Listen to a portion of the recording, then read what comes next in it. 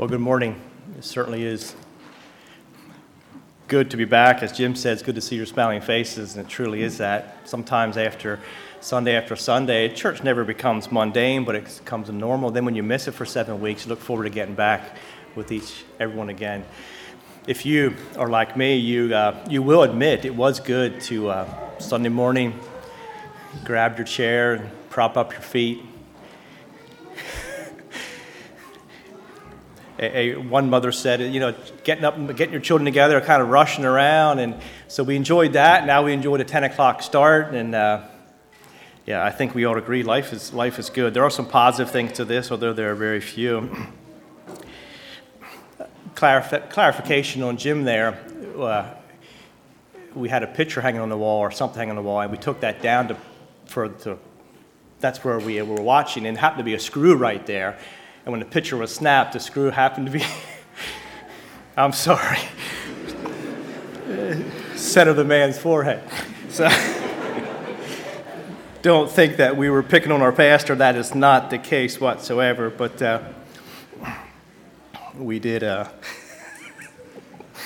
Happy Mother's Day to every mother here this morning. It's good to see you all here. 106 years ago on May 14th, which was yesterday, 1914, President Woodrow Wilson proclaimed the second Sunday of May as Mother's Day. Why? As a public expression of love and reverence to the mothers of our country.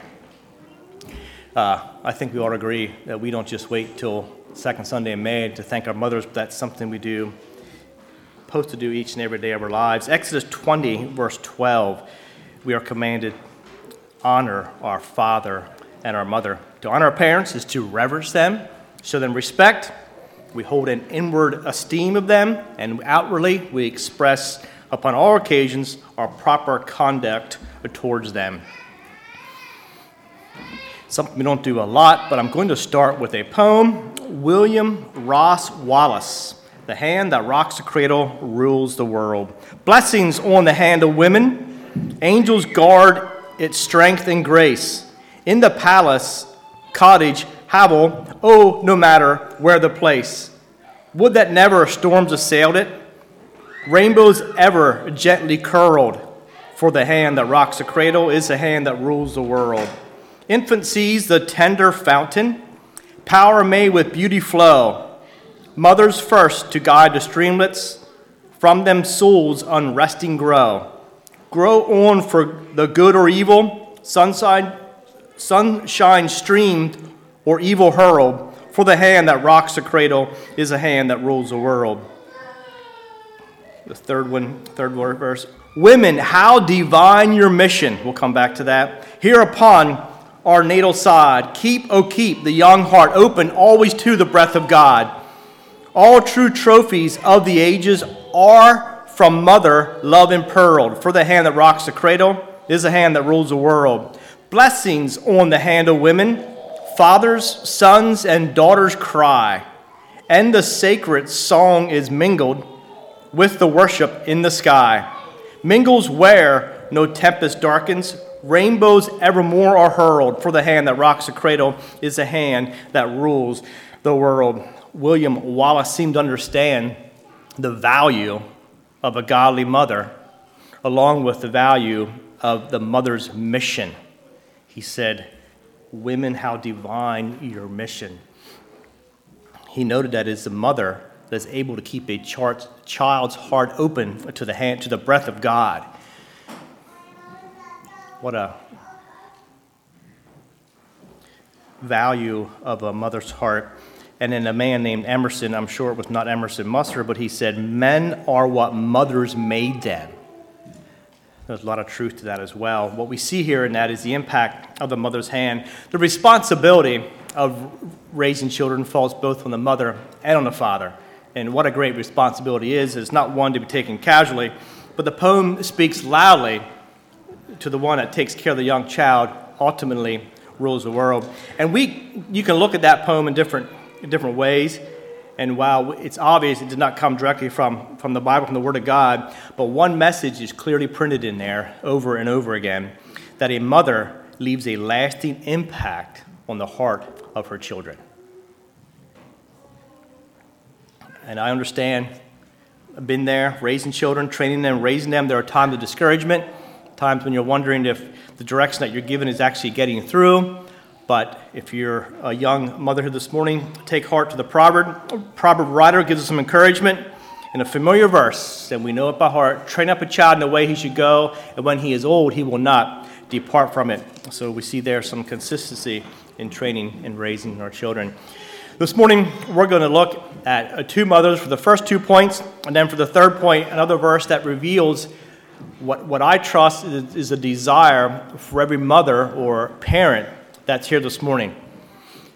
And I hope you didn't come here this morning saying, oh, well, I'll go because he opened up again, but it's Mother's Day, it's nothing for me. But I trust we can all learn from these verses, not just for the mothers, but everyone. And maybe you don't have children to directly apply the points to, but I believe there is someone who could benefit from your prayers.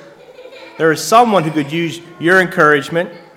And maybe you're the person that God is calling to get alongside that someone and help them through life. So I trust that each one this morning will be encouraged, and as we go, we will have a desire to leave a lasting impact on another's heart. The message child this morning is a mother's heart, and there are 3 points, as I said. Number 1 is for this child I prayed. Point number 2 is, Jesus, may my child sit beside you. And point number 3, no greater joy. So if you think about them points, you probably know exactly where we're going. But for the first point, for this child I prayed, you can turn to 1 Samuel chapter 1.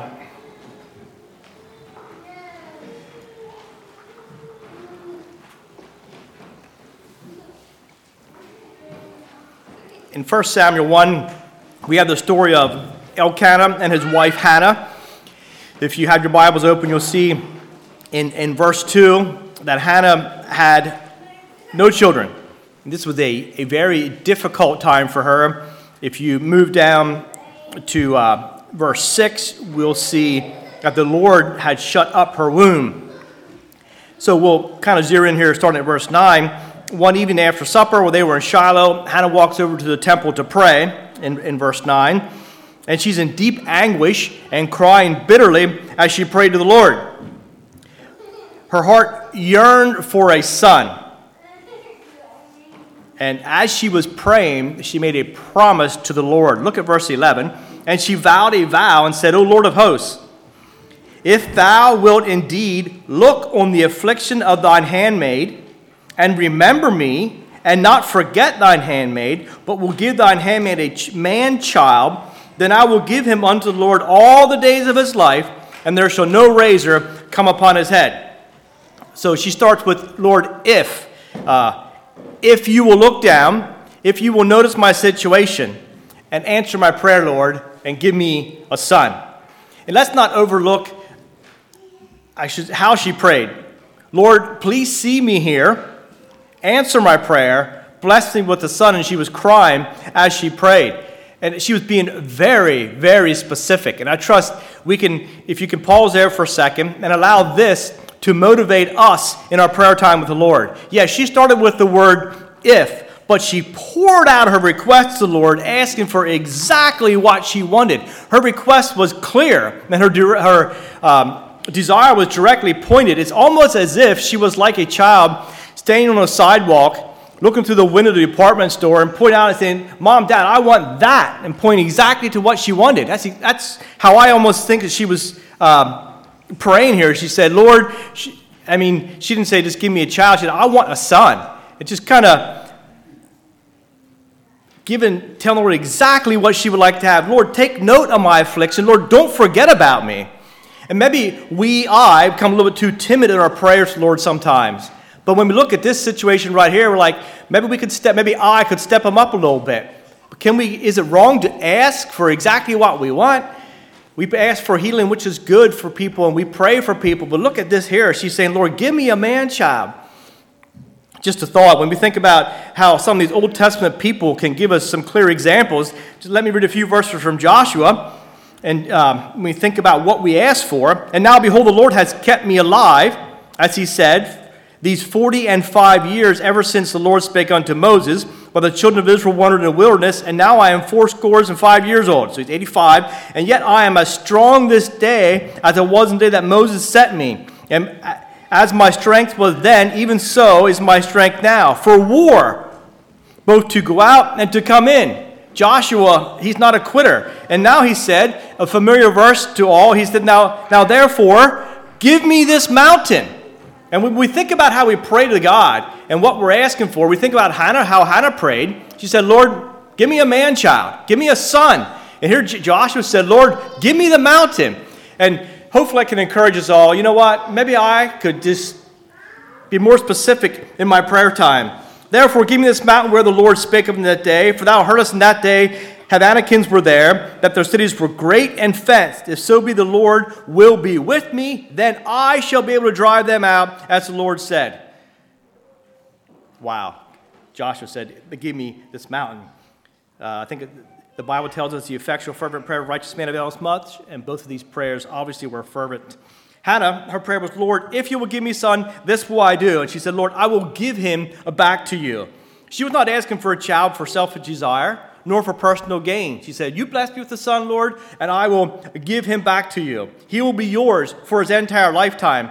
And she says, I will not cut his hair. It was a approved custom for those who were wholly dedicated to the Lord back in the Bible times. Let me clarify that. Today, it's a little bit different. Mothers, I trust this is our desire for our children. May our children grow to be used by the Lord for his will, and so our children can bless others. There was no selfishness in her heart and no hidden motive. First of all, she wanted the Lord to take note of her situation. Then she wanted to bear a son to be used for the work of the Lord. If we read in verse 14, priest Eli was watching her there, and at first he thought she was intoxicated, but she assured him that she was just praying.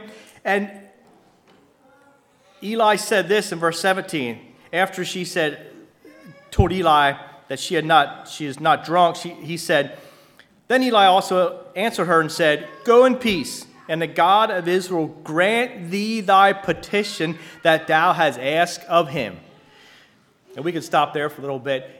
If we read, we see that Hannah was praying, her lips were moving, but she was not talking. So I look at that and say, Eli didn't know what she was asking for, but he said, go in peace, and God grant you your petition.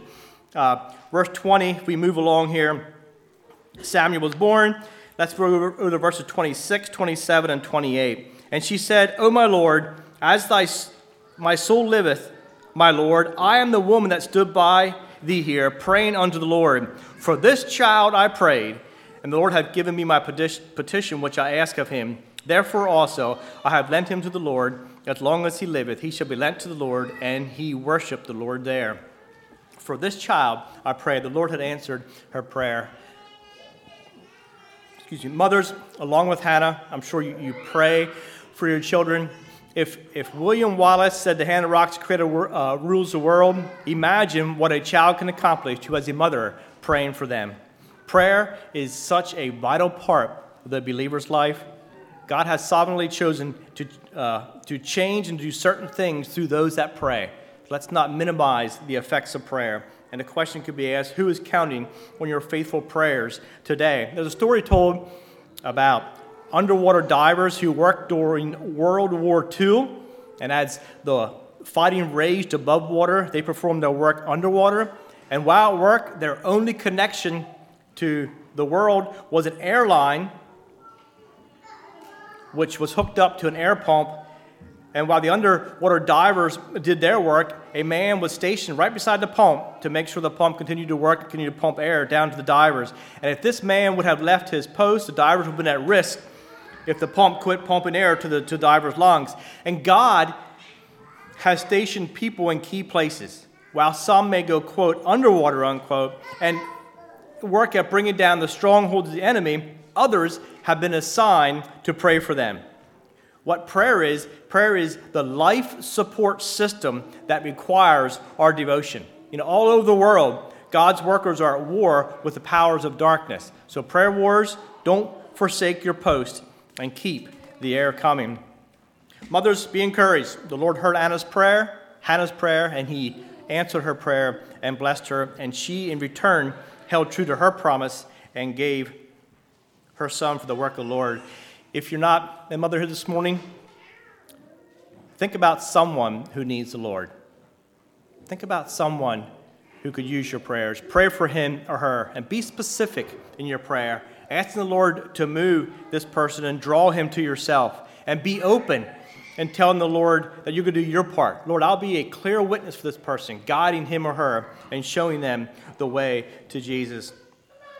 Challenge here is make a lasting impact on a hurting or a searching soul. So you might say, I'm not a mother. Let's make an impact on a soul. If you look at chapter 2, verses 1 through 11, we'll see Hannah's prayer of joy. She goes on, rejoicing and praising God for answering her prayer. So think about that. Our prayers may include specific requests, like Hannah did here, but also remember to include words of praise for the prayers that he has answered. For the second point, we're going to go to Matthew chapter 20, just for 2 verses here. Matthew 20, and the second point is Jesus made my child sit beside you. Matthew 20, verse 20 and 21. Then came to him the mother of Zebedee's children with her sons, worshiping him and desiring a certain thing of him. And he said unto her, What wilt thou? And she said unto him, Grant that these my 2 sons may sit the one on thy right hand and the other on thy left in thy kingdom. Salome, the mother of James and John, approached Jesus with a unique question. And later, if we continue to read, Jesus used this question to declare the law of true greatness. According to verse 24, we see the other 10 disciples, the Bible says they were moved with indignation. They were not impressed, and some hard feelings arose. Her question is often criticized. Her question is not one that we want to use as an example. And if you do research on these verses, you'll find out that James and John actually told her mom to kind of convince her to go ask this question. And if you look at it from that angle, there's not a whole lot of good that could come from this. But we're going to take it and just look at it, not twist it, but look at it from a different angle. Look at it from a mother's heart and not a selfish motive. And when we do that, the scene changes. The desire of this mother's heart could be that she wants her boys close to Jesus. So I will admit the question was strange, but the desire may have been sincere. Lord, I want my boys close to your side, and I believe every godly mother has that same desire for her children today. Think about what is truly important in life. Above everything else, let's set aside our goals and our agendas. I think we would agree the primary goal for our children is that they desire a close relationship with the Lord Jesus Christ. Is there anything of greater importance?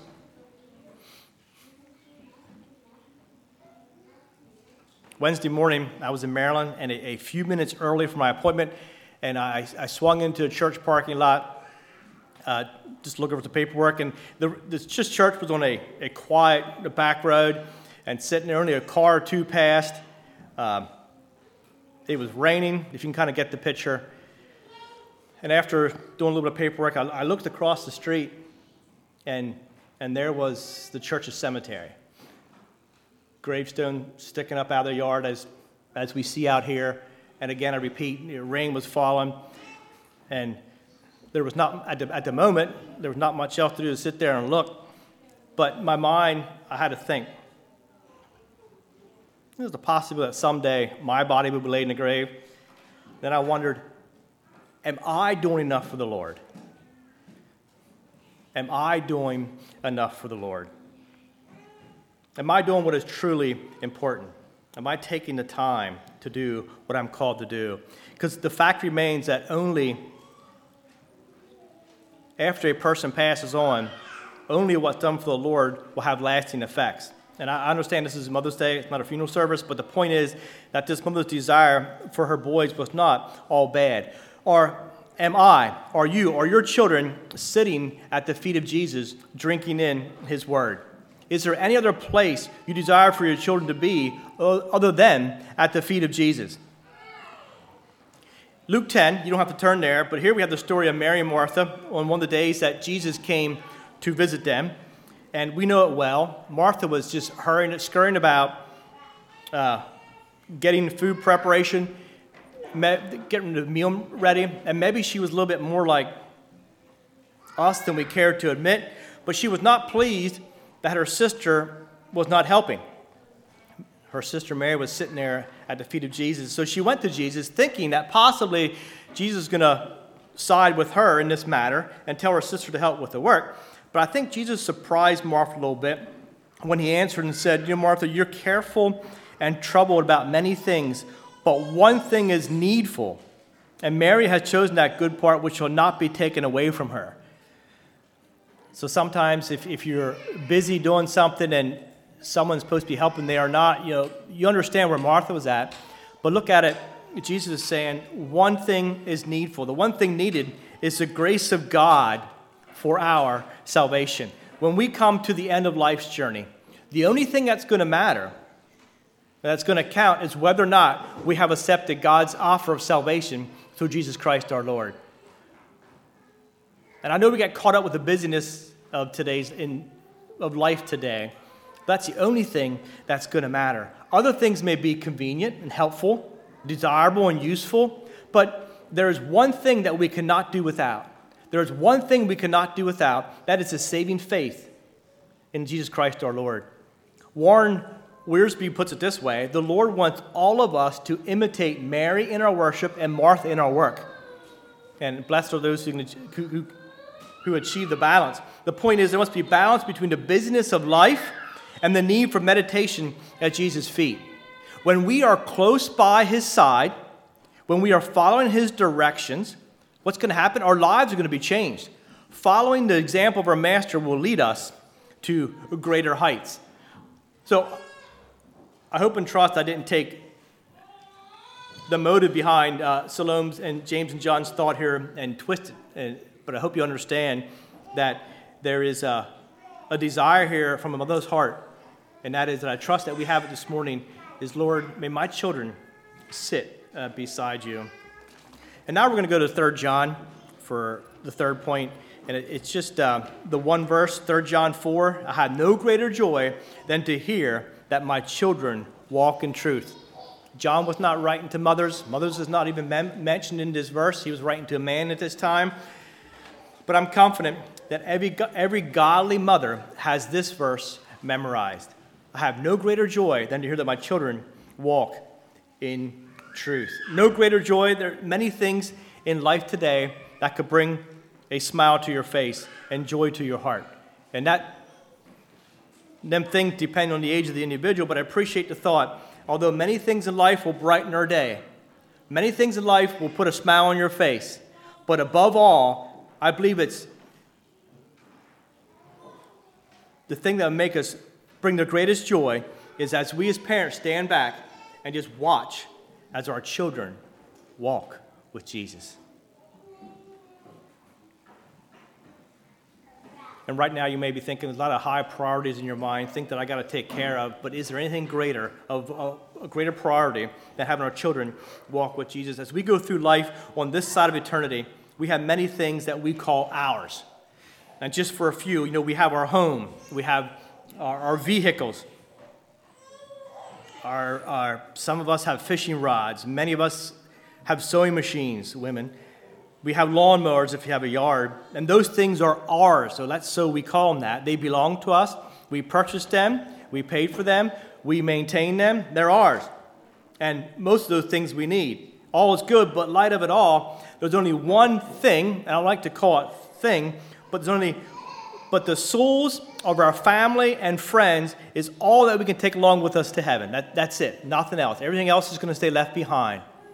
So are we putting our focus on things that need focus? Are we striving to do what is right and just putting our priorities in check? When we look at it from that angle, our heart should be filled with joy, exceeding joy, above all other joy, when we see our children walking with the Lord. Parents, are we doing our part in seeing that happen? I have no greater joy than to see that my children walk in truth. What does walk in truth mean? In John 18:38, Pilate asked Jesus, what is truth? But he didn't wait for an answer. In John 14:6, Jesus says, I am the way, the truth, and the life. No man comes unto the Father but by me. What we see here is eternity is waiting for those who sit at the feet of Jesus, recognize him as the Lord and Master of their life. To walk in truth is to walk with Jesus Christ. To walk with Jesus Christ is similar to walking behind your friend through the sand, trying to mimic their footsteps. And we concentrate on trying to walk exactly where they had walked. And that's how it is with Christ. We want to walk exactly in his footsteps as he leads us. He's never going to lead us astray. He'll lead us home. And there are times we need to wade through the valley, but bright, sunny mountaintop experiences await. How are we walking? Use a few verses in Scripture here to check our walk. Colossians 1:10, that ye might walk worthy of the Lord unto all pleasing, being fruitful in every good work and increasing in the knowledge of God. There's a lot to consider here. First of all, is our walk worthy of the Lord? In a manner consistently or every way pleasing to God. As we go about through our lives, does our walk please the Lord? A wise man once said, speaking of weddings, he said the wedding should be conducted in a way, and this is not word for word, the wedding should be conducted in a way that the couples or the bridegroom's grandma will not be embarrassed to be there. Maybe you heard that before. So I asked the question, is our walk of life embarrassing God, or is he pleased by our conduct? Are we walking worthy of the Lord? Then it's saying, being fruitful in every good work. Here we see diligence. We need to be fully surrendered to the Lord. And our ultimate goal is to be pleasing him in all things and producing good fruit. Increasing the knowledge of God. How is this attained? By a close walk with the Lord is required here to gain a better understanding of him.